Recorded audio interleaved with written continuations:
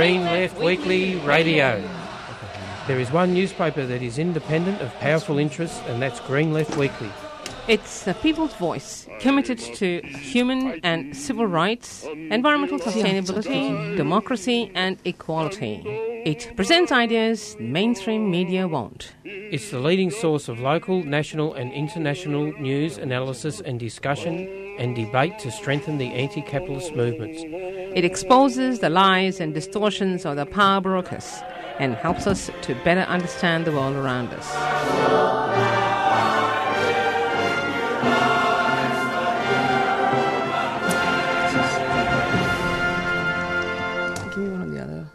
Good morning, listeners. You are listening to Green Left Weekly Radio. In the studio today, you have me, Jacob, and Lali. Yes. How many years have you been saying my name? Or Lalita or Lali. I just don't know what the preferred kind of... Lalita. Yeah. And so today we've got a pretty packed, we've got a bit of a program today. We have, I think, at least two guests. We have Dick Nichols, who will be talking to about the situation that's unfolding on Spain. And then we'll be talking to Aziz direct from Manus Island, who is a refugee currently held there. Yes. Yeah. Keep going. That's before I guess we start talking about news. I'd like to acknowledge that 3CR today is being broadcast to you from the Wurundjeri land of the Kulin Nation. I'd like to pay our respects to elders past and present, and that this always was, always will be Aboriginal land, and that sovereignty was never ceded. That's right. I guess there's been quite a lot of big kind of news stories that have kind of happened in the past week or so. I mean, the first story I like to talk about is, I'm sure lots of listeners have been hearing what Peter Dutton has been talking about lately. And I think one of the most interesting things about what Peter Dutton is saying is basically he wants to... Just to give a bit of a political background, in South Africa, the government has passed a motion where they would basically be able to see, just a bit of a context, in South Africa, the majority of land, even post-apartheid, is owned by white farmers, despite the fact that apartheid is gone. So there has been a new... a motion was put forward by the government that that land would be seized without compensation and given to black farmers. I mean, I have some scepticism about how this policy will be implemented, simply due to kind of neoliberal kind of nature of the South African government, as we kind of discussed previously in the program. But Peter Dutton has basically jumped onto this story and said that he's going to fast track those poor white South African farmers and bring them into the country, which is actually also based on a lot of ridiculous presumptions. Actually, for one, this proves that Peter Dutton is racist. There's no doubt about that because he has no issue putting brown and black people of colour seeking asylum or fleeing persecution, like these poor white farmers in torture detention camps, but because or even deport them in the middle of the night. Yes. That's what he'd done to the Sri Lankan guy. That family they grabbed from Brisbane. They took them to Perth and they put the guy on the plane the very next evening or something. So it ultimately reveals the kind of true kind of nature of what Peter Dutton is. I mean, to a lot of our listeners, this is quite obvious, but I think it's quite clear that the whole detention regime is based on racism. Absolutely. But I think just a few things I want to mention though is basically the South African government has sort of acted in confusion in response to this, because basically the actual facts are this policy hasn't been implemented yet, and B, it's also based on kind of almost what Peter Dutton's knee-jerk reaction, and I read this interesting kind of funny status that made this observation. It's basically based on kind of conspiratorial kind of nonsense that that basically white farmers in South Africa are being killed at a greater rate than any other people in the world, than any other people in Where did you get farmers. that stat from? No, that's a false stat. That's what I'm trying to say. It's a false statistic that Peter Dutton seems to be acting on the presumption of, which makes me wonder if Peter Dutton is basing his policies based on what he reads in far-right media, because I think the only media you could probably get that kind of statistic from is from that of the far-right. Yes. It's really interesting, isn't it, how they keep saying Australia is not racist, and yet they ignore, to the peril, everything racist about Australia, from the oppression of the Aboriginal community to the current open invite by Dutton to the South African white farmers. I'm sure he wouldn't do that if there were black farmers being evicted of land, from their land. It'd be impossible for him to bring himself to do it. Why is he doing that? This is a good question people need to ask. Why is he doing that? Politically, that shows where he's coming from. Anyway, it's a depressing story as far as I'm concerned, but people need to think about it. There's so many issues around that alone that's enough to make you cry. But anyway. Yeah. Kind of next story I just want to highlight is tomorrow. I mean, actually, a lot of people who probably listen, I mean, the station is actually situated in this electorate. Tomorrow is actually the Batman by-election. It's the Batman by-election. Yeah, it is, but I'm wondering if Collingwood is part of it. No, it's not. Oh, maybe not. Oh, no, it's not. Okay, maybe it's not. I was confused there, but I think anywhere north of Fitzroy and Collingwood is actually part of that Clifton Batman Hill election. Yeah. So what's interesting about this election, we're not going to call on a vote for anyone, obviously, for obvious reasons, but what's, I think, interesting about this Batman by-election is it has made the media a lot... it does seem to be a subject of intense media attention. Right. In fact, I read a long article, detailing the kind of internal battles that are happening inside the Greens as a result of Alex Bataille's candidacy. I mean, we don't know how true some of these claims are or how exaggerated they are. But then you also have the other factor, the fact that the Liberals aren't running in this seat. So it's actually going to be a contest between Labor and the Greens. Yes. However, as Campaign Against Racism and Fascism has noted, there's actually at least 5 far-right candidates running in the Batman by-election, which is interesting, even including Rise Up Australia and One Nation. And there's a Conservative party called Sustainable Australia, with the facade of the environment slogan, but it's a very conservative party according to what people have said. Anyway, let people decide who they want to vote for. But the shenanigans have been going on. There's a 100-page complaint against Alex as well. And, there hasn't been one report on the fact that the ALP has basically jettisoned in Jed Carney from the ACTU into this electorate. She doesn't even live in the electorate. She can't even vote for herself. And it certainly lacks credibility in the way they have done that.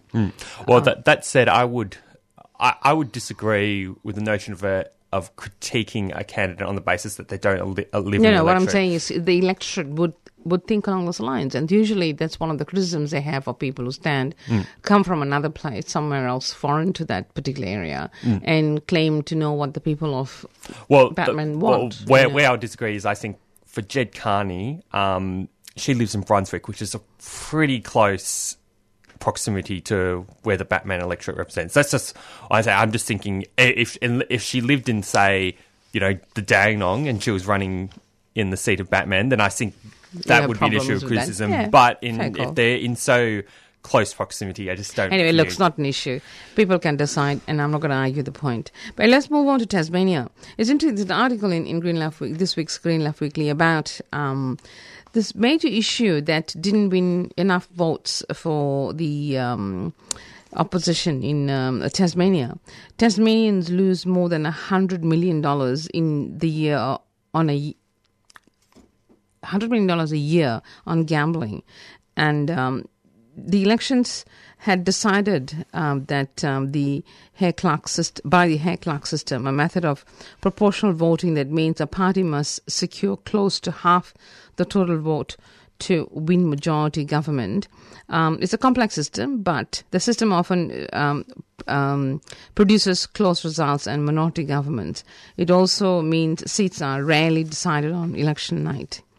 So on the 3rd of March, Tasmanians went to bed knowing that they had re-elected Will Hodgman's Liberal government with 0.76% swing against it. On the night, the Liberal Party had won 50.46% of the total vote and at least 13 out of 25 seats. But the Labour recovered some of the votes it lost in 2014 with a swing of 5.4%. But its vote share of 32.76 is still its third worst result in since World War II. It won 8 seats and has a chance in three others, but we don't know. They haven't been finalised anyway, so the system is a bit more complex. So it's interesting because Jackie Lambie also stood and only managed 3.2%, down from 5%. The minor party vote was down, and the combined vote for the majority parties was 83%. So Labour's promise to ban poker machines from the pubs and clubs and restricted them to casinos became a major election issue. The Greens were first to raise this issue. It means that some of the Green votes would have gone back to Labour. So the promise was a challenge to the wealthy Farrell family, whose company, the Farrell Group, had held exclusive licensing rights for pokies since 1993. So the fact that $100 million goes to these people's coffers is really interesting. Hasn't been considered sufficiently enough. But exactly why people vote the way they do is deeper analysis, I guess. It's hard to know. It's all over the place. But Hodgman has felt the pressure, and he was going to look into enacting some transport laws. There was a complaint about transport, of course, and he has responded to that apparently. And the Liberals oppose public hospitals performing surgical abortions, or offering instead to extend travel assistance to women to go to Melbourne for an abortion. And the Liberals ran a successful scare campaign focusing on the prospect of huge parliament with Labour and Greens forming government, and as they had in 10 to 14. So I think that was probably the key factor in that campaign. So we'll see what happens, because this weekend there are 2 elections taking place. One is, as you mentioned, the by-election Batman, but the South Australians are going to the polls as well, aren't they? The South Australians? I think it could be it might be the following weekend. I'm not completely No, it's this sure. weekend. Oh, it's this weekend. I just haven't seen. I actually, in terms of the media coverage, I've probably seen more prominence. I mean, probably because we're in Victoria, but even on social media, seeing more prominence being given to this Batman by-election kind of on a national level. Yeah, it is, isn't it? It's than say this South Australian election. Potentially because there's quite a lot, potentially for the left, there's quite a bit at stake around this Batman by-election because it could go to the Greens. So that's, what? But in South Australia, I guess the main kind of contentious issue for politics is this whole nuclear waste dump. And then the other issue is sort of the rise, the rise of the Nick Xenophon party, which is sort of like a centrist kind of. He went from federal to state politics, but also the issue of renewables. It's been big in South Australia. They've been world leaders with the what's that company called? Tesla. Tesla, helping them with the largest battery in the world and so on. So it'll be interesting to see how people vote and what the issues are that make them decide one way or the other. But remains to be seen. Anyway, excuse me, one more little news and then we go to a break. So the firefighters, this dispute's been going on for a long time and occupied the media. And they have begun voting in a new enterprise agreement process, which includes pay rise of 19% over 4 years. So the previous agreement expired in 2013. So that discussion has been going on. I think they voted, if I'm not mistaken. The impasse continued, and the coalition Labour state government resulting in rallies of firefighters. Eventually, the current Labour government changed its approach and had an agreement that was signed in December last year. But the MFB management caused further delays in issuing an explanatory memorandum that gave a different meaning to the agreement. So the firefighters had a range of questions such as equipment and uniforms and clauses clearly specifying the rights of workers in relation to issues such as rosters. So they were the issues they've been fighting over. And safety is obviously a very important issue with the firefighters, given the industry. But I think they voted on it. They were voting on it, or have voted on it very, very recently. I think the firefighters have won what they wanted. Well, okay. the main political issue there is about how the mainstream media has basically, jumped on that EBA agreement and basically used it as some kind of like war on the firefighters, even basically making these exaggerated claims that firefighters are now entitled to over 90 days of leave or something and so on. Yeah, but basically, as a firefighter on social media basically said, there would have to be all these things would have had to have happened to this firefighter, like, some kind of domestic violence, some kind of emergency, to be able to use all that leave all at once. And that's just not humanly possible, that it could, all those tragic events and all those situations could happen to one individual. Okay, let's take a quick break and go to the interview. And welcome back to Green Left Weekly Radio and Friday Breakfast.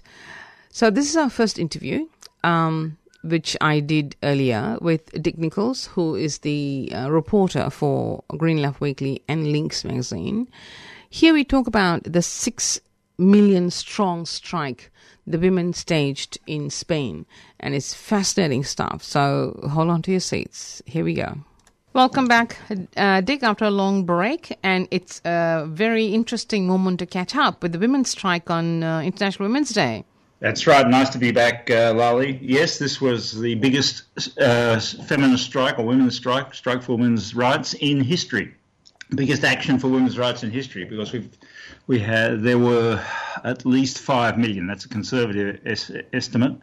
5 million people took industrial action, when I say people, mainly women, but not only women, took industrial action on the day, and over 6 million protested.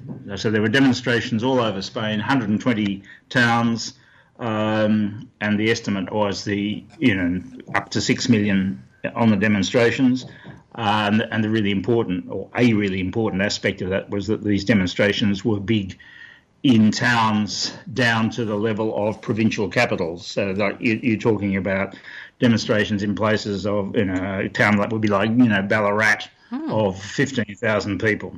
Okay, let's start at the beginning. This whole thing was organized by a group called Feminist Coordination.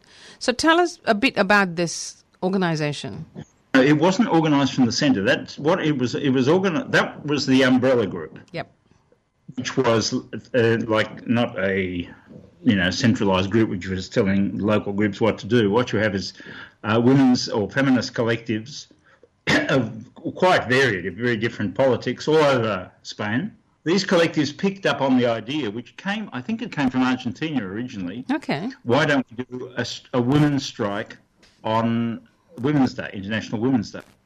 And this really took off here because at the level of these collectives, because it posed the idea that you could have a strike, which was not just a strike about conditions of work, which are bad enough for women and have been getting worse and have been affected by permanent casualisation of labour under the crisis, but you could have a strike around care. Women were doing caring for the day, a consumer strike, a strike in services, etc. So the final manifesto, which was the one that was produced in the name of this the group, which I've got here, which was called the 8M Manifesto. That was the result of a lot of back and forth between all the different local collectives, and so that wasn't organised from the top. I just wanted to make that clear. And it was also outside the trade union movement, because the trade unions came in later, didn't they? Or some of them, anyway. It was, what happened was it started as a proposal from the women's movement, and because in the women's movements you've got the various left groups, and anarchists, syndicalists, and various other left organisations, it then passed through those organisations into the minority trade union confederations, which we have here. I mean, in Spain, as in France, the trade unions are organised both ideologically, like you've got anarcho-syndicalist unions, Sure. you've got Social Democratic Union Confederation, but also they're organised, as in Australia, according to industry, according to profession. And what happened was that the anarcho-syndicalist, two anarcho-syndicalist confederations, plus another confederation which was a split from the workers' commissions, a sort of rank and file, a rank and file union confederation. That it was a union confederation that split from the workers' commissions because it said they had become too bureaucratic. They took it up. Those three organisations took it up, and then very rapidly the idea became brought on in those unions where women predominate. And where they've been suffering from the cuts and where they've been carrying the burden of keeping services running, which is health and education. So, for example, the main teachers' union here in Catalonia, which is called USTEC, the Education Workers Union of Catalonia, they immediately took it up. And when they did it, this thing was out of control because then the two big confederations, which are the Workers' Commissions and the General Union of Labour, who've got majority coverage in most places of Spain, they had to react. The original proposal was for a 24-hour strike, and the Workers' Commissions and the General Union of Labour produced their version of it, which was two 2-hour strikes, one morning shift and one in the afternoon shift. So you can imagine there was a big fight about whether this was betrayal or was it really, a better chance of getting people out. So that debate is still ongoing. But there's also another side to it because in one of the readings I was doing, it says that the unions were able to make the strike legal. How valid is that? That's right, and that's how I have to explain that. That's because the minority unions, the two anarcho-syndicalist unions and the COBAS, the rank and file committees, because they have formal status as unions, under the labour law here, they can proclaim a strike. They can go and register a strike. And the employers can appeal against it, which they always do. But there's a commission which says, no, this is a legal strike, and they give the strike legal endorsement. Once this is a very good thing, Once that's agreed to, once that's endorsed, then the strike is on. And it's like, well, we've decided there's going to be a strike, so it's going to be proper. That is to mean that once it's been decided there's going to be a strike, you've legalised picketing, everything is legalised. Everything to do with a strike, not violence, but, everything to do with having a strike and trying to stop people from working on the day, like flying pickets, which is done by the CNT and the CGT, the two anarcho-syndicalist unions, all that is legal. And then what that did was, as you said, it meant that the movement could advertise this strike as a strike which was okay to participate in. It wasn't a wildcat strike being run by the feminist movement. It was a legal strike, and so everybody could come on board.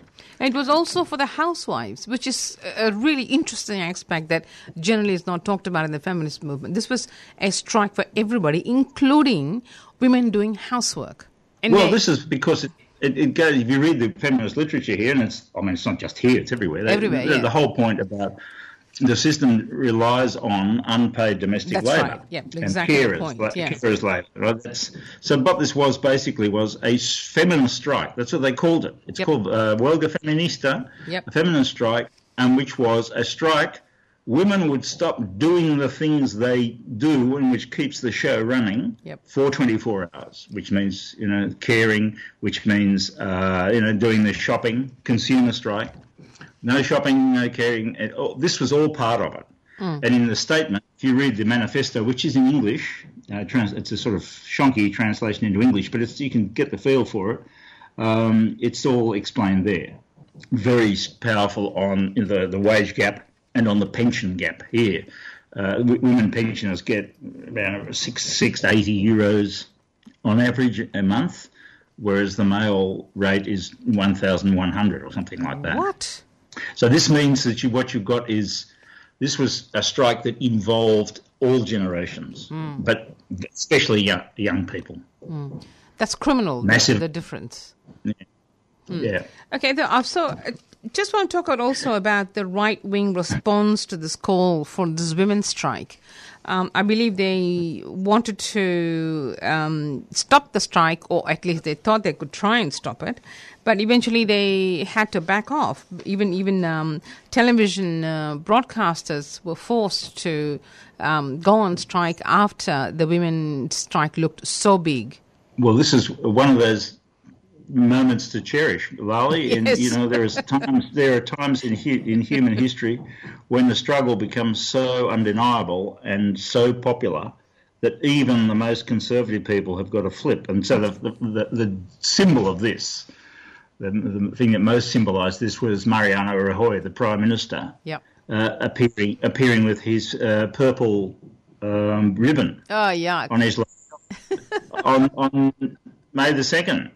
I mean, that was the source of so many jokes here. The PP have been saying this is a strike done by Podemos. It's a subversive strike. It's a strike which is aimed against the government, etc., etc., etc. And because of the accumulation of support, which ended up, as you mentioned, with even conservative women TV interviewers and women shock jocks, if such things exist, they had to come on board. And students too played a very important part. Yeah. Yeah, no, the students were the biggest. No, you see, absolute tide of young women, oceanic. Yes, and that is. And here, of course, the thing that's probably strongest there is that this was against machismo and sexism, which is very, very strong. I mean, it's very strong, obviously, everywhere, but it's very strong still in Spain. And so young women against machismo and, domestic violence and being whistled at in the street and all this sort of crap, that was very, very a detonator for them. Yeah, sounds good. And also, this Barcelona Daily article also actually called it more than a strike, almost a revolution. That's the spirit, I believe, that whole movement created. Well, that's right. I mean, now what's happened is, what are you going to do? And it's been very good for Podemos, because Podemos is the party and its sort of connected organisations. It's the party that is closest to this, and which expresses it, and which is most involved in it, and which got the tone of it right. I mean, Irene Montoro, who is their parliamentary spokesperson in Madrid, is a young woman of 28, 29, and she's just part of this. And so when Podemos is very much identified with it. Not that a lot of people don't disagree with Podemos on all sorts of things, but at the level of parliamentary representation, Podemos is close to it. So what comes up now is, what are you going to do? And, of course, Podemos has got a whole series of proposals on eliminating the wage gap to start off with, eliminating the pension gap, which is the two most important things in the immediate sense. And they've got a very good precedent which they can look to and popularise, which is in the new Icelandic government, has just banned having a wage gap. Yes. Like when the Cubans banned racism. No, you cannot, and they ban it, and the Labour Inspectorate will go around and check that everything's being paid correctly, which is the only way you can eliminate the wage gap. That's right. Simple.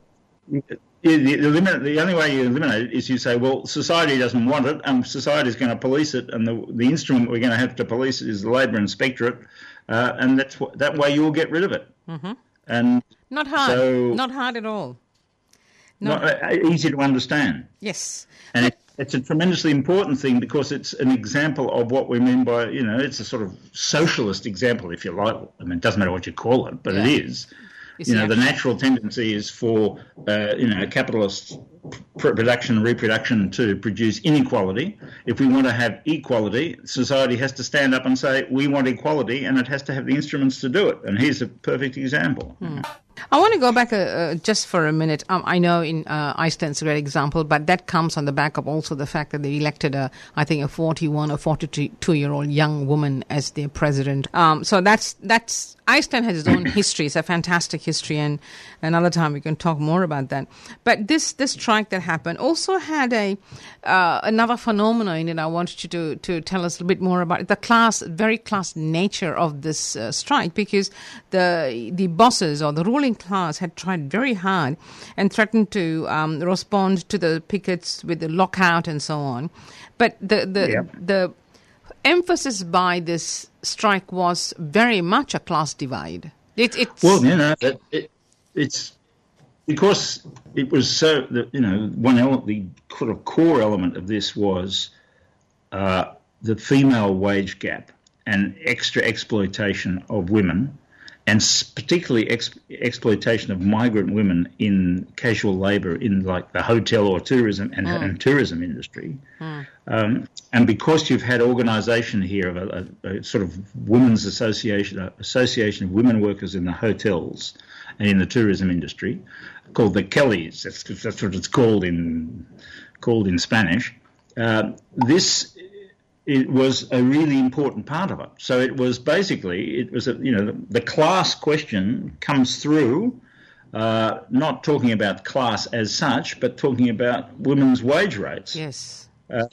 And extra exploitation of women. And all women. It's all via casualisation. So it contains all the big themes that have been there in the background since the economic crisis, the intensification of exploitation and various labour reforms we've had here.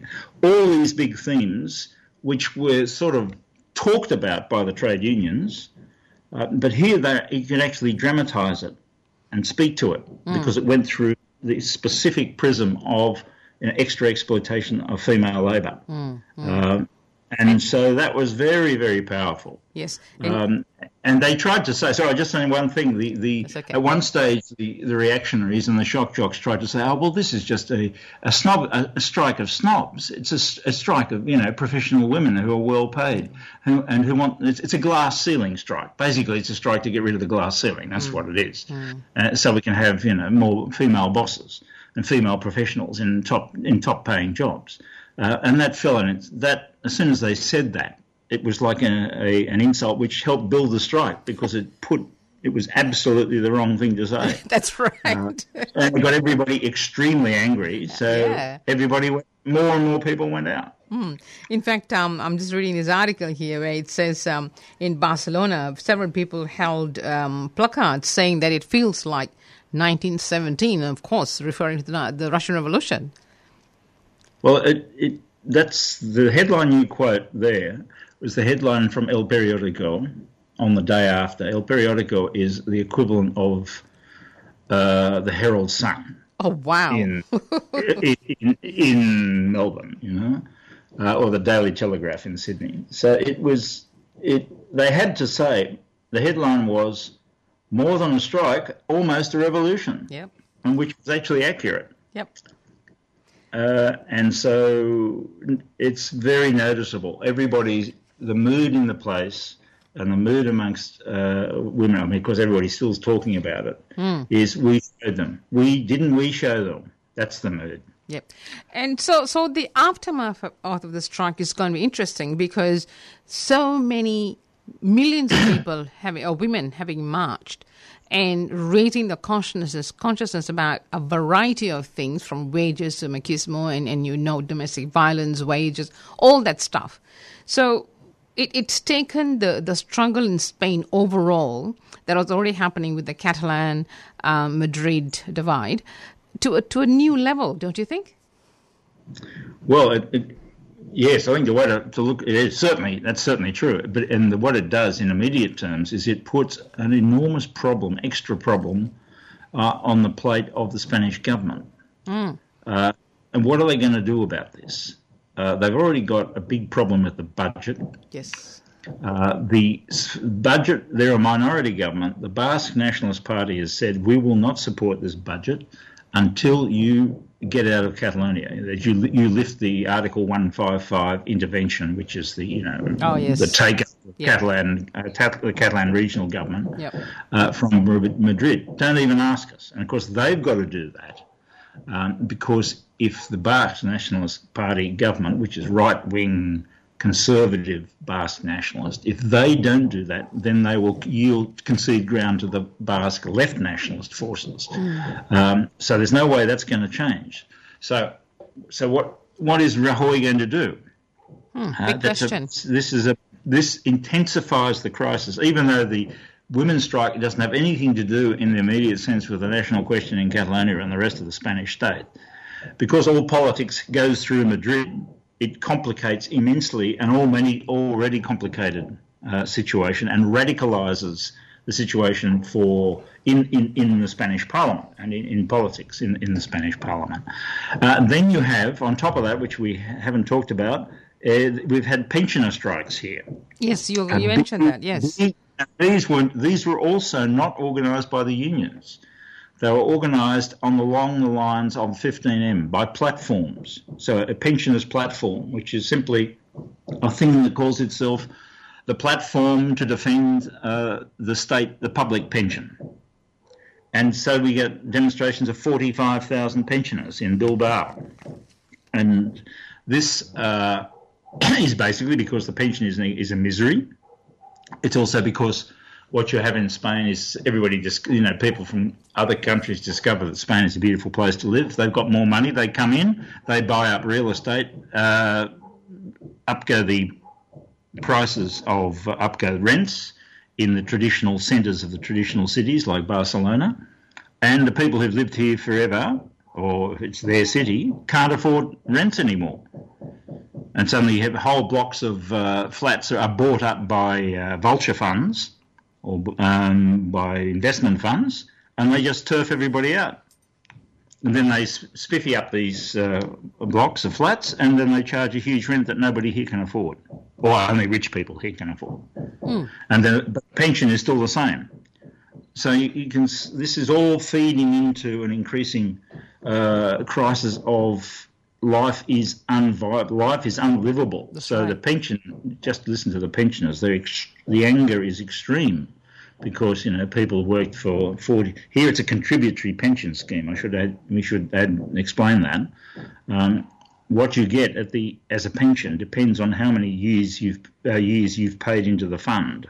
Oh. So it's more like super. Right. Australian from superannuation. There is no, pension paid out of the normal tax system. And that way, so you get people who've done 35 years or 45 years, and they've contributed, they've done everything that they've had to do, and they can't live on it. And so it all feeds into a gathering crisis of government, and it makes it possible, more and more possible for the first time, hopefully the left will be able to do this, to link up the question of national rights, the right of self-determination and the denial of the right of self-determination.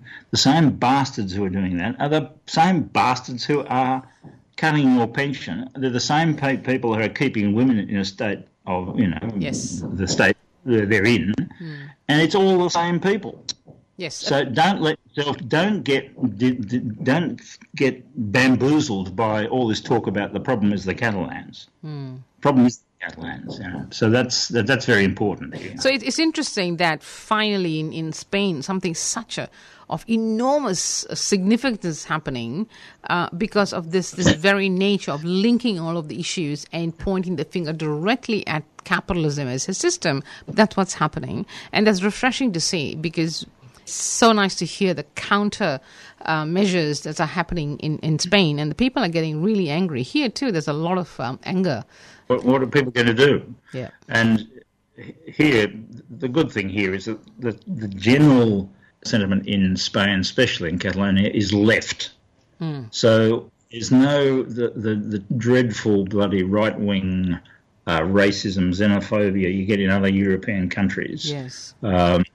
Anti-refugees, that just doesn't exist. Here it takes the form of, it's the bloody Catalans or it's the Basques or it's the Castilians. That's the sort of racism, it's an internal racism here. And they use that very much here to try and split the Catalan-speaking community or the community that comes from within Catalonia, from the community that comes from other parts of Spain, and try and get them to feel that the other is the enemy. This rise of the struggle around women's rights and around their pensions helps that. Yep.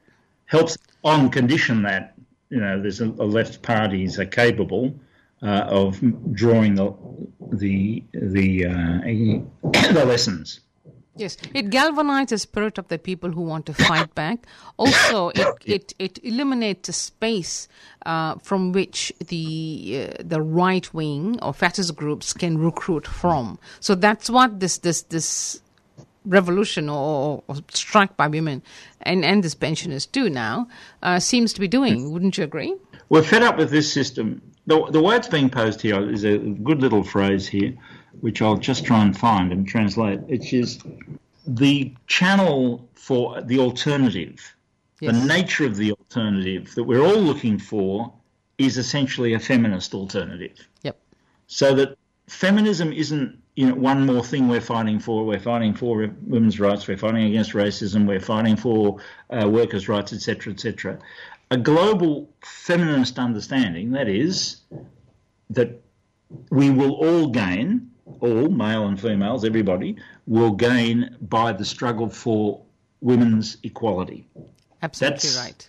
That's the key understanding. Yep. And if we do that, we will be transforming society. Yes. So that the struggle around the demands that have arisen out of all the women's struggles, all brought together, against domestic violence, everything, is a struggle that helps the whole of working people and the whole of society against the elites. Absolutely. Okay, thank you, Dick, for being available to 3CR for this great interview. My pleasure, Lali. And welcome back to Green Left Weekly Radio. And Jacob and Lalita at the helm this morning. In the interview that I did, actually early last night, you would have heard a mild sound of hammering in the background. My apologies for that, listeners, but there was renovations going on next door to where Dick stays, and that's the sound you kept hearing. I hope it didn't distract you too much from the interview itself. Okay, next. All right, I'll quickly just play a quick announcement, and I've got a good kind of news article that I want to discuss that fits really well with what that interview was.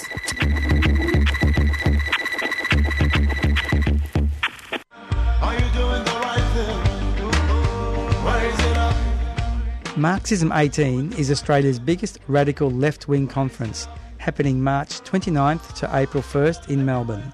The conference will feature founding editor of Jacobin magazine, Bhaskar Sunkara, Australian writer Helen Razor, Palestinian activist Huwaida Araf, and films celebrating 50 years since the struggles of 1968. Join radicals and activists for political discussion in over 100 sessions across 4 days. Tickets start at $25 and are available at marxismconference.org. Red Flag Press is a 3CR supporter.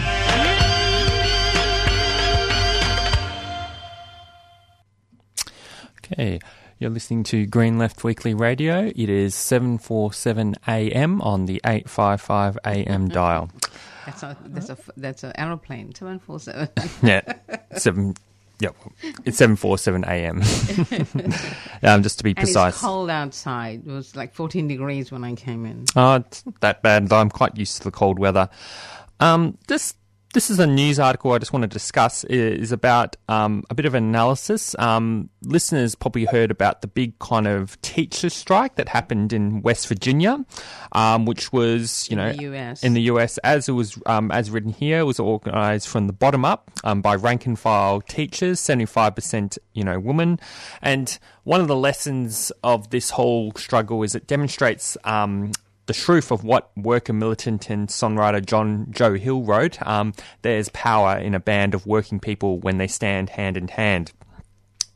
And a bit of a kind of background and political context for this strike, where they ended up winning a 5% pay raise, and that applies to all state employees. The strike occurred against a background of, a very weak US labour movement.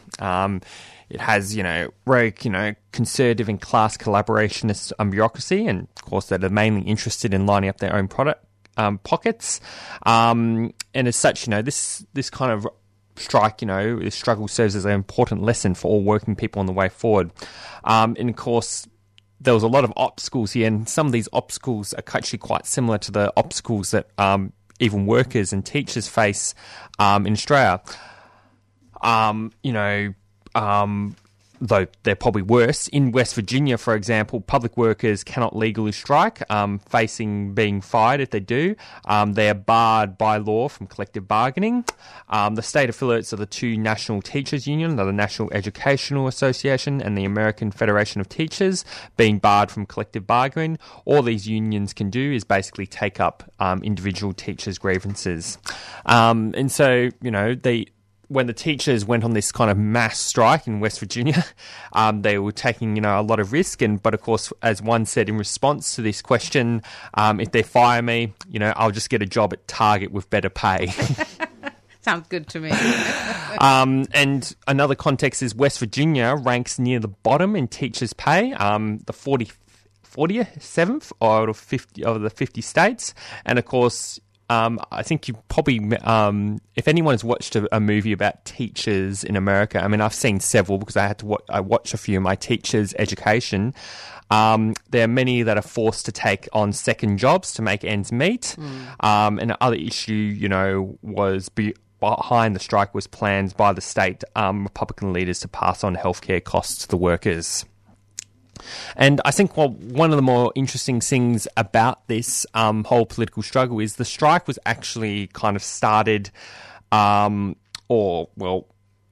started by this couple who basically Katie Endicott, who became kind of like a sort of one of the leaders of this particular struggle, and her husband, a fellow teacher, learned about the proposed attack on teachers' health insurance at a small rally in the state capital, Charleston, in January.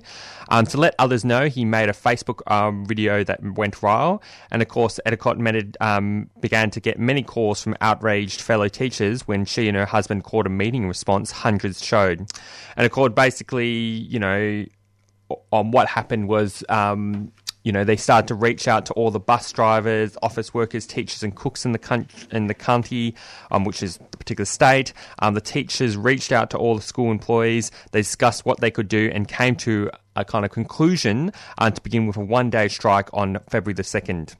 Of course, the teachers then later broadened their focus to include all public workers in the state. If we had the courage to step out, I knew other counties would follow us too. That we wouldn't be alone. Endicott said, teachers and other workers in other counties began to hold their own meetings. And soon, teachers in all 55 counties in the state had voted in mass meetings for a strike. This forced teachers out of the teachers' union to call a statewide mass meeting, which set February 22nd and 23rd as work stoppages. But of course, the rank and file wanted more.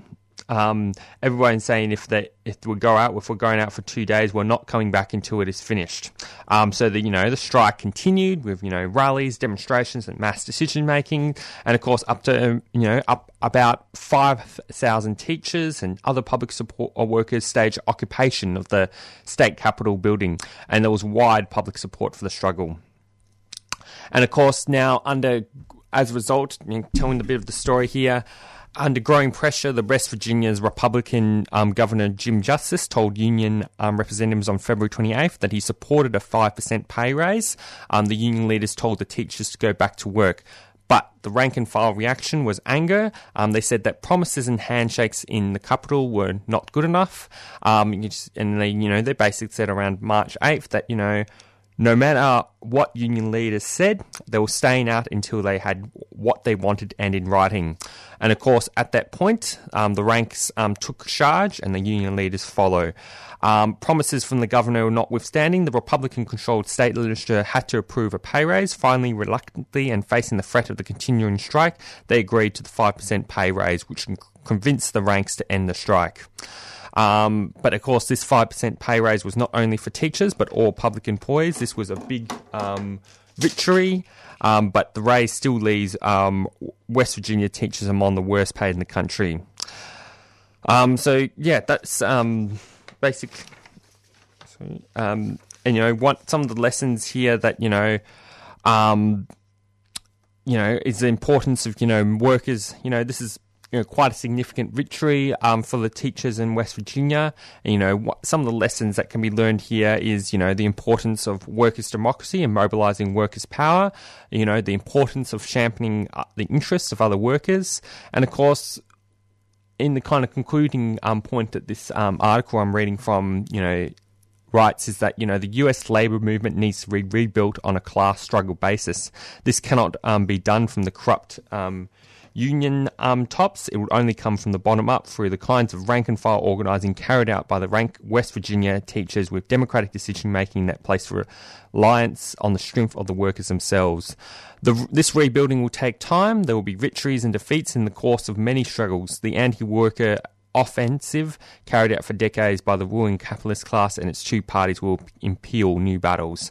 In these struggles, new leaders will emerge, as in West Virginia, and either the old unions will be transformed or new ones built. Both developments took place in the US's Great Labour Upsurge in the 1930s. That's basically So that's the conclusion of kind of exciting lessons that and the inspirational kind of story behind the West Virginia's teacher strike. So I'm just going to go play a quick announcement and we'll go on to another news story.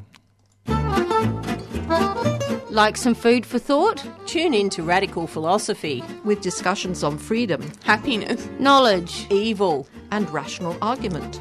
With words from Hawthorne, Tatman, Jenkins, Hutchinson, Hirsi Ali and Plumwood.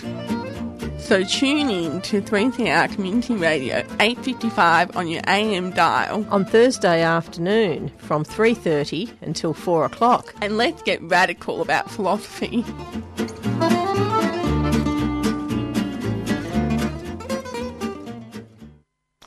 Right, you're listening to Green Left Weekly Radio. I guess the next kind of article I want to discuss is, basically just read out a bit about this statement and to bring to the attention we been doing a few interviews about this, and hopefully many have been seeing what's happening on social media. But Afrin, we're talking about Afrin, a city within the cartoon of Rojava in northern Syria. Has been under siege by the Turkish military, supported by right-wing jihadist forces, including Al-Qaeda, Al-Nusra, and the remnants of ISIS. It's been at least 50 to over 50 days after the invasion has begun, and, more than 290 civilians have been killed. Despite a United States Security Council resolution for a ceasefire across Syria, Turkish aerial bombardments have intensified and troops are within the sight of the city centre. In fact, this is happening, kind of as we kind of speak now. And the city may be overrun, by any moment, leading to a massacre of innocent civilians, many of them refugees from other parts of Syria. So, the kind of basic kind of summary of here is, we need to stand with Afrin. We need to call on, the Australian government to actually do something. We need to do more than call. I think we should have a strike like in Spain. Yeah. All human rights issues. Yeah, but unfortunately we can't even get workers to go and strike around basic pay raises. So that's... It's a wish, Jacob. Anyway, you finished with that one? I just wanted to kind of read up that, there have been... in response to, in solidarity with what's happening in Afrin against, Turkey's aggression, there have been, protests have been taking place across the world over the past weeks, including in Australia. In fact, there will be a protest at 10 a.m. today at the US Constituent Assembly. That's constituent. It's a hard word to pronounce. Yeah, I think it's somewhere in St Kilda. Yeah. The embassy is there supposedly. Yeah, that's where you search United States embassy and you should be able to find the location. But they'll be happening at 10 a.m. So I'll be probably after this program is over, I'll be going straight there. Okay. Basically some of the demands is that, is the Kurds are calling for, implementation of a no-fly zone over the Afrin region, inviting the international community to help enforce it with peacekeeping troops or observer delegations, and for the international community to ensure the delivery of a humanitarian and medical aid to civilians who are in desperate need, both in Afrin and in Ghouta. And of course, the world cannot stand by and allow this invasion to cede. The progressive forces of Rojava have been abandoned by the same Western powers that relied on their military support to defeat ISIS in Raqqa. It is a familiar story. Now there's up to the international community, the left and progressive forces to act. And of course, the Australian government has been silent in the face of the terror being unleashed by the Turkish state. And of course, they're too busy watching the white farmers in South Africa, Jacob. Yes. But of course, Prime Minister Malcolm Turnbull and Foreign Minister Julia Bishop must act immediately and condemn Turkey's invasion of northern Syria. So that's the ending reading statement. Okay. So I just wanted to bring another issue to the forefront. It's about journalists who say Facebook is complicit in Israeli crimes. And there's a brief article in the latest GLW. Dozens of Palestinian journalists apparently have been protesting against the social media giant, Facebook, of course. On the 5th of March, they were criticizing his routine blocking of accounts from Middle Eastern countries. The media workers gathered outside the UN office in Gaza City, whose banners read that Facebook is complicit with Israeli crimes and Facebook favors Israeli occupation. And apparently the protest was organized by the Palestinian NGO Journalist Support Committee. Hamas spokesperson Salama Maruf accused Facebook of restricting about 200 accounts from Palestine last year. And Maruf said that social media companies carry out blocks of phony pretexts. She added that the large portion of Israeli Facebook accounts openly incite violence against Palestinians. And in December, it was reported that Facebook had been working with Israeli government officials to suppress Palestinian voices on social media through censorship, removal or blocking of content deemed critical of Israel. And these posts are branded as incitement, whereas the reverse is not accepted as incitement. So 2 years ago, Facebook signed an agreement with Israeli Justice Minister to monitor accounts on Palestinian accounts. And the Al Jazeera has reported that in response to several Palestinian journalists activists have created Sada Social to record violations against Palestinian content on the social network. So this is how insidiously the right wing works from the under the blanket, if you like, to promote vicious right-wing views while suppressing any workers' views or people's views on against oppression. Okay, you want to play an announcement, Jacob, before we go on to the announcements? I can't. Yep. I just want to warn listeners that we've been we had made contact with a refugee on Manus Island, and I am at the moment trying to get in touch with him. It may not happen, but I'm hoping that he said he'll be available to talk. At the moment, I'm having trouble getting through. So let's hope it happens. But let's have a break and go on to announcements while waiting for you to connect.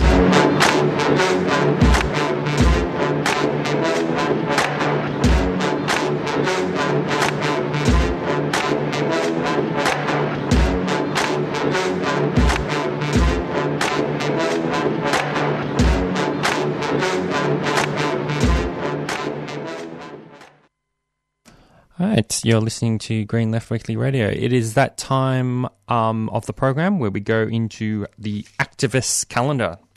So, as I mentioned, today,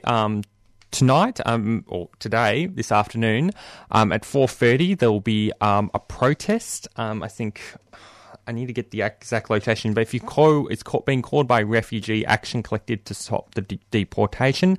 I think it's outside the Department of Immigration, but I need to confirm that. But just check the Refugee Action Collective Facebook page to find out the exact details of when when the event's going to take place, but it's definitely going to be at 4:30, and it's against deportation of the Tamil family. The next thing that's happening is on Sunday. The Political Sign will be having its final show at the Brunswick Green, and of course, they'll be at the Brunswick Green at 5:30 which is at Sydney Road, Brunswick Green, Sydney Road in Brunswick. There'll be a forum on Tuesday, the March the 20th, Wobblies of the World, Lessons from the Struggles of the Past, featuring Verdi Bergman and Paulia De Angelis. And of course, this will be happening at 7 p.m. Tuesday, the March 20th at the New International Bookshop in Trades Hall, corner of Lygon and Victoria Streets. Next Wednesday, on 21st of March, there'll be a protest to stop the Liberals' $2 billion education cuts. They'll be happening at 2 p.m. at the State Library at Swanston Street in the city.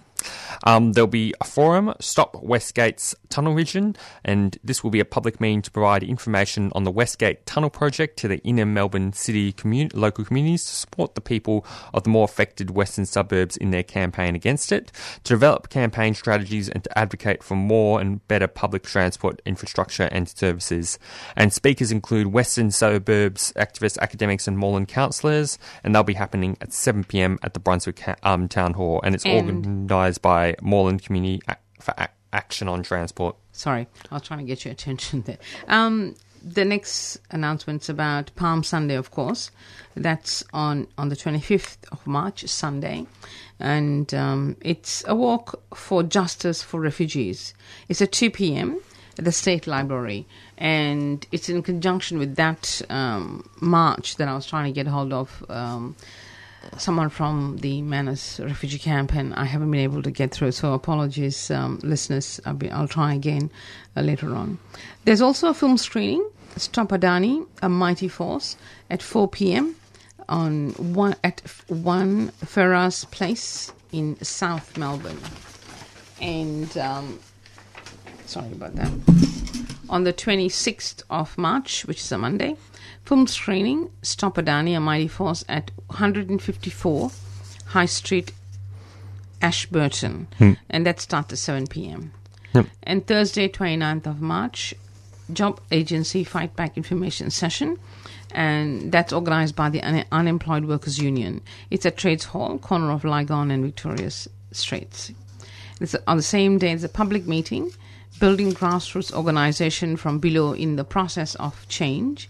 Speakers are Pacha Guzman from Venezuela, from the Bolivar and Zamora Revolution current in Venezuela. 7 p.m. at the Edinburgh Gardens Community Hall, Fitzroy.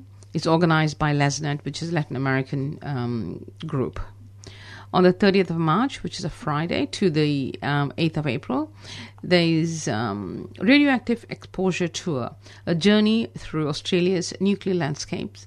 The tour has exposed thousands of people to the realities of radioactive racism and the environmental and social impact of uranium mining, radioactive waste, and nuclear bomb testing. The tour is run by Friends of the Earth. Participants are able to join in Melbourne or Adelaide. And if you'd like to register your interest, you can go to 2018 Radioactive Exposure Tour, and you complete the form and follow the prompts, of course. So 31st of March, the 31st to the 22nd of April, 31st March to the 22nd of April, there's comedy, Rod Quantock, Happy Birthday to Me, a walk down memory hallway. Rod remembers it when it was a lane, with the foundation member of contemporary Australian comedy. From his first routine in the Melbourne University Architects Revue to his musings on contemporary events. Australia's most seriously funny comedian, Rod will reflect on the things that has made him and you laugh for the last 5 decades and set a course for the next whatever number of decades. So it's the Arts Centre. So you just go to the website and book a ticket. Wednesday, 4th of April, there's a book launch, Red North. This is a new edition of a long out-of-print classic study of how the Communist Party built a strong base of support in North Queensland in the 1930s. Speakers include Carmel Shute from the Communist Party, Jim McElroy, Green Left Weekly journalist, and old-time lefty from many, many years ago, 60s, 70s, has been active in the left. Entry is by donation, and meals start at 6 p.m. It's in the Blue Room, Level 1, Multicultural Hub, 506 Elizabeth Street, actually on the corner of Victoria Street and Elizabeth Street, and it's right opposite the Vic Market. It's hosted by Green Left Weekly. So that's 4th of April. It's at 6 p.m., 6 to 6:30 there's a meal. And Friday, 6th of April to 8th of April, there's comedy. First Dog on Moon. Join this potentially life-saving one-dog live performance with self-proclaimed national treasure First Dog on the Moon. First Dog will prepare you for the looming collapse of civilization and the demise of everything you ever cared about. Will it still be okay to walk around in your underpants when Armageddon arrives? Do you know where your tactical spork is? What can you do with a radioactive cat? First Dog will answer all these questions. So you can go look it up on the internet again. So if you Google First Dog on the Moon, you'll get through to it, and you can make your bookings there. You want to do the next one, Jacob? From Friday, April the 6th, there's a concert, High Tension. The Indonesian families who are implicated in anti-communist purge. Even now, the systemic silence has stopped people from sharing the stories and spreading truth surrounding that area.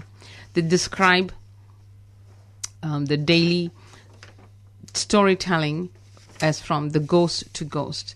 And it feels like that it was what they've been trying to attempt for the past decade. It's at the Gossamer Hotel. Gasometer, I beg your pardon. Gasometer Hotel, 484 Smith Street, Collingwood.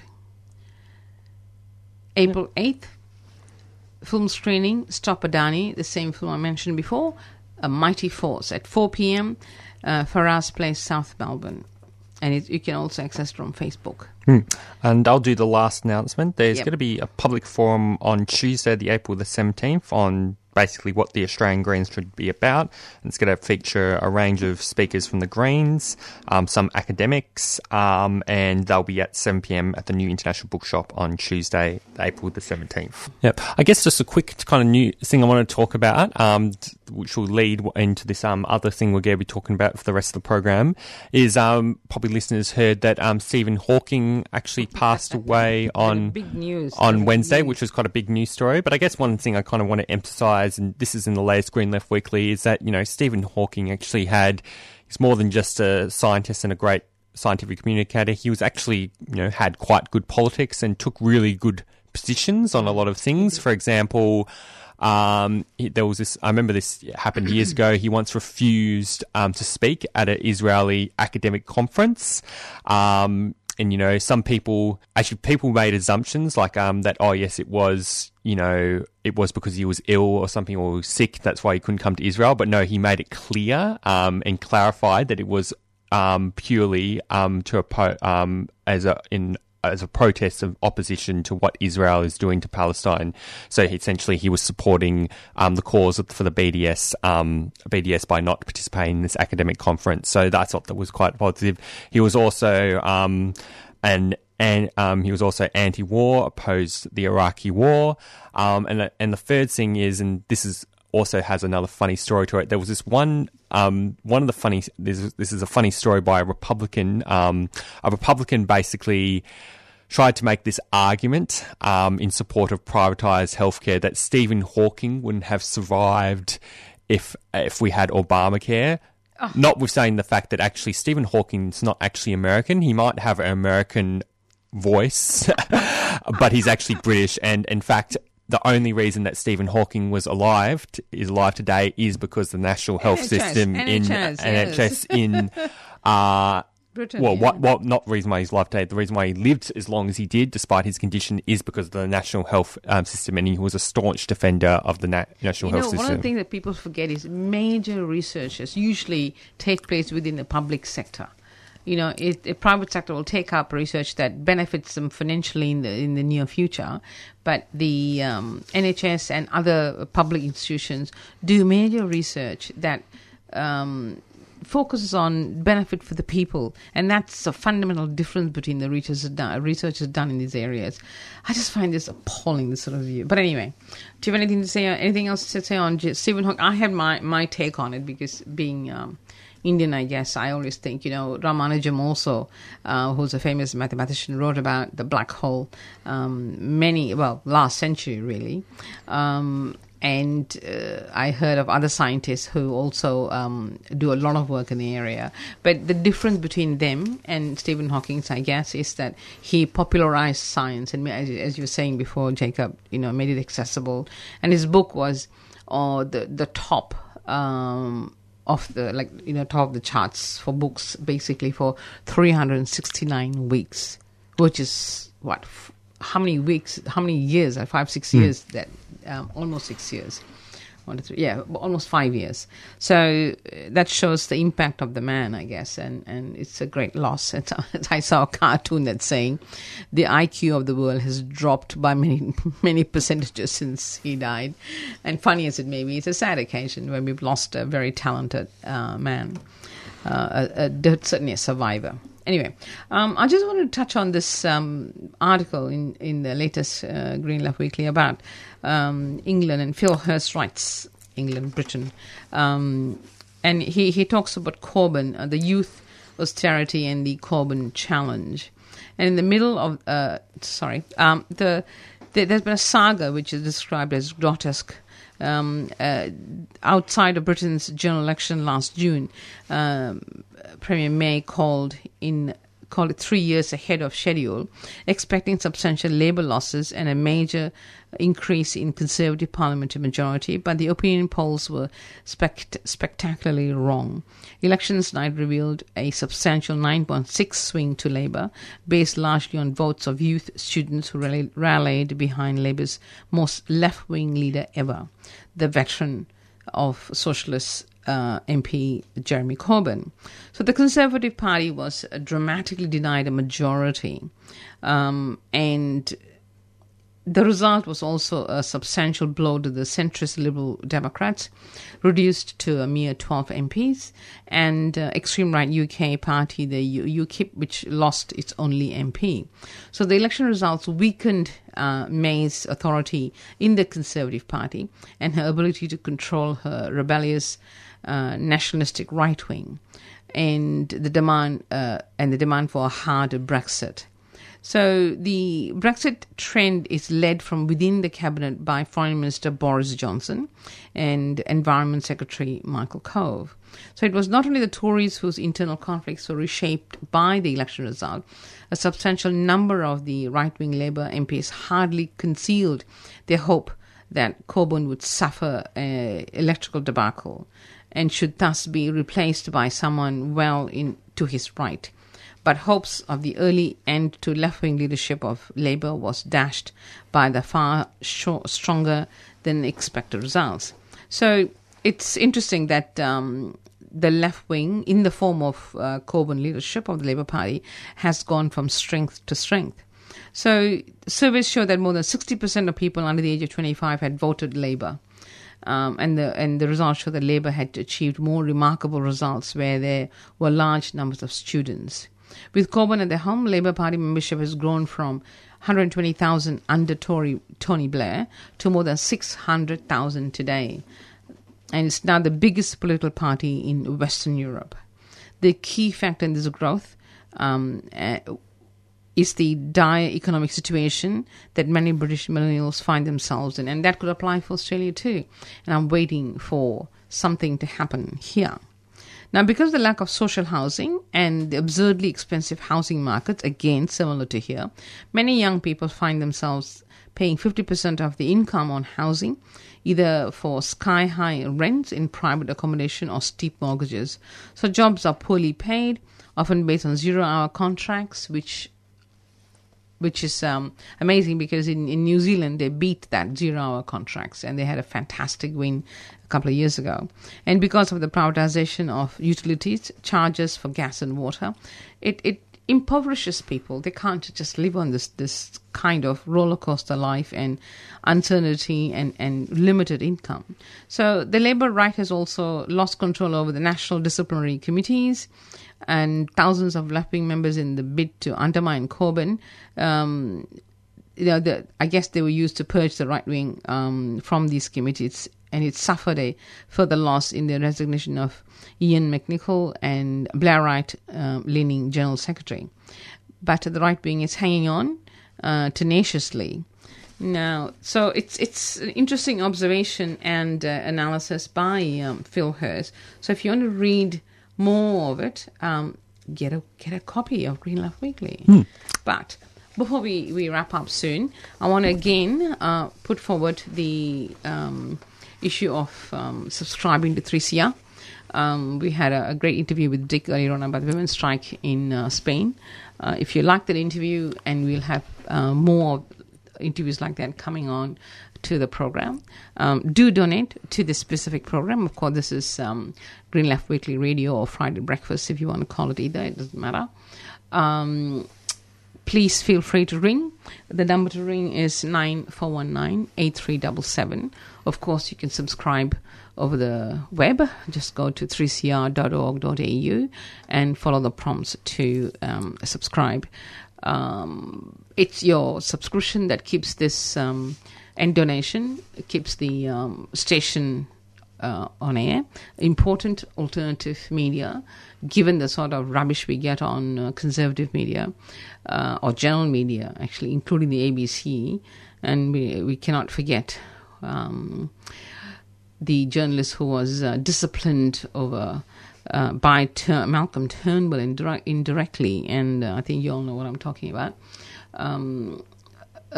Economic figure that she stated had to be withdrawn. We in 3CR don't do things like that. We talk about the reality, what really happens on the ground, and what impacts in people's lives. And we certainly put on advertisements for community events, and we have multilingual programs here. So please let me encourage you, inspire you if I can, to become subscribers. And every cent is spent wisely at 3CR. Thank you for listening, and we're about to wrap up, Jacob. I think we still have 2 minutes for a quick news article. Is there anything... You want to do something else? Is there any... Because we can't just go play the outro. We still have probably at least 2 minutes to talk about something. So there's got to be something... Yes. That's a really, really, really good article. I encourage people to at least go online and look up this... the article. Actually, there are two articles. One is a letter from Behruz Bushani, who's the journalist from Kurdistan and Iranian Kurdish person, and he's written an article about his view on what's the status of refugees in Manus. And the other article that I actually stole off Renegade Economist is Carl Fitzgerald. He runs a program in 3CR, and he's interviewed the renegade economist by the name of Michael West, and he's been independent investigative journalist economist for a long time, and he's absolutely slammed the Transurban and Western Tunnel deal that's about to happen, and it's amazing to read it. I think it's one thing listening to it, but if you get to listen to it on 3CR, it's Renegade Economist. But if you want to read the details on paper, to get a copy of Green Left Weekly. Yep. All right, anyway, thanks for that, Lali. I think it's the end of the program now. I'd like to thank all our listeners for tuning in. I'd like to thank our Dick Nichols for being able to do the interview with us. And stay tuned for next week on 7 a.m. on Friday. And BZE is about to begin.